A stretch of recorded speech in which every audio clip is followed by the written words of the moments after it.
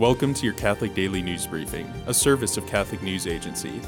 Listen on your smart speaker or wherever you get podcasts. On Thursday, Pope Francis approved a miracle to advance the cause of canonization of Venerable Servant of God Elisabetta Martinez, an Italian nun and founder of the Congregation of the Daughters of Santa Maria di Lucca. The miracle involved the healing of an unborn baby girl in Rimini, Italy. Ultrasound imagery in 2017 revealed to the child's mother that her baby was suffering from several severe life-limiting and potentially life-ending conditions. A family friend informed the Daughters of Santa Maria di Lucca, whose various congregations began praying novenas for a miraculous healing through the intercession of their founder Elisabetta Martinez. In January 2018, new ultrasound imagery shocked doctors by revealing regular quantities of amniotic fluid and regular fetal flowmetry, both major improvements to the baby's condition. Yet, the baby girl was still found to be suffering from at least two serious conditions. On March 19, 2018, the baby girl was born completely healthy. A February 23 decree by Pope Francis authorized the advancement of Martinez's canonization cause based on the baby girl's miraculous healing.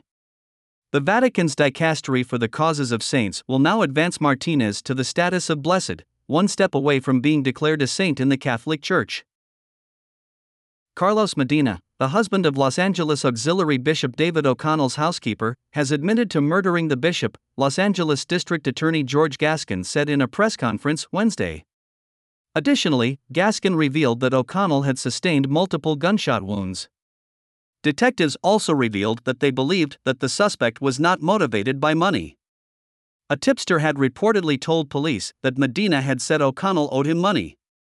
O'Connell was murdered on Saturday in his Hacienda Heights, California home. If convicted, Medina faces 35 years to life in prison.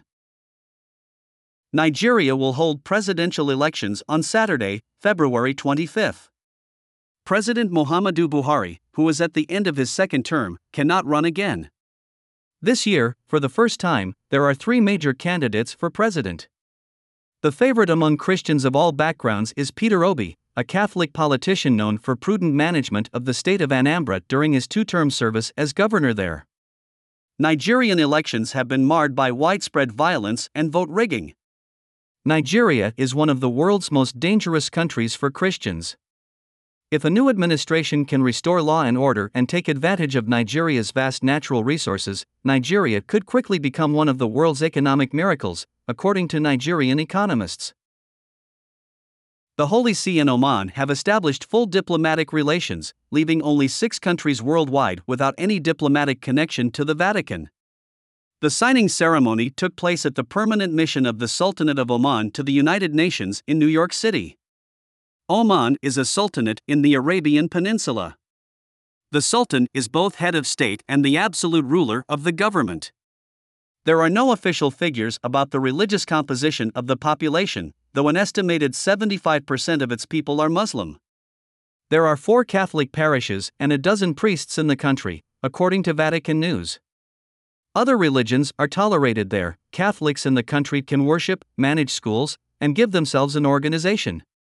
The Oman territory is under the Apostolic Vicariate of Southern Arabia. Today, the Church celebrates Blessed Thomas Maria Fusco, who founded the Congregation of the Daughters of Charity of the Most Precious Blood. He entered the seminary in 1847 and was ordained a priest in 1855. He was completely dedicated to his priestly ministry, preaching spiritual retreats and missions, teaching catechism to youth and organizing prayer for young people and adults at his parish. He worked to build a strong devotion to the most precious blood of Jesus among the people he served. Thanks for joining us. For more, visit CatholicNewsAgency.com.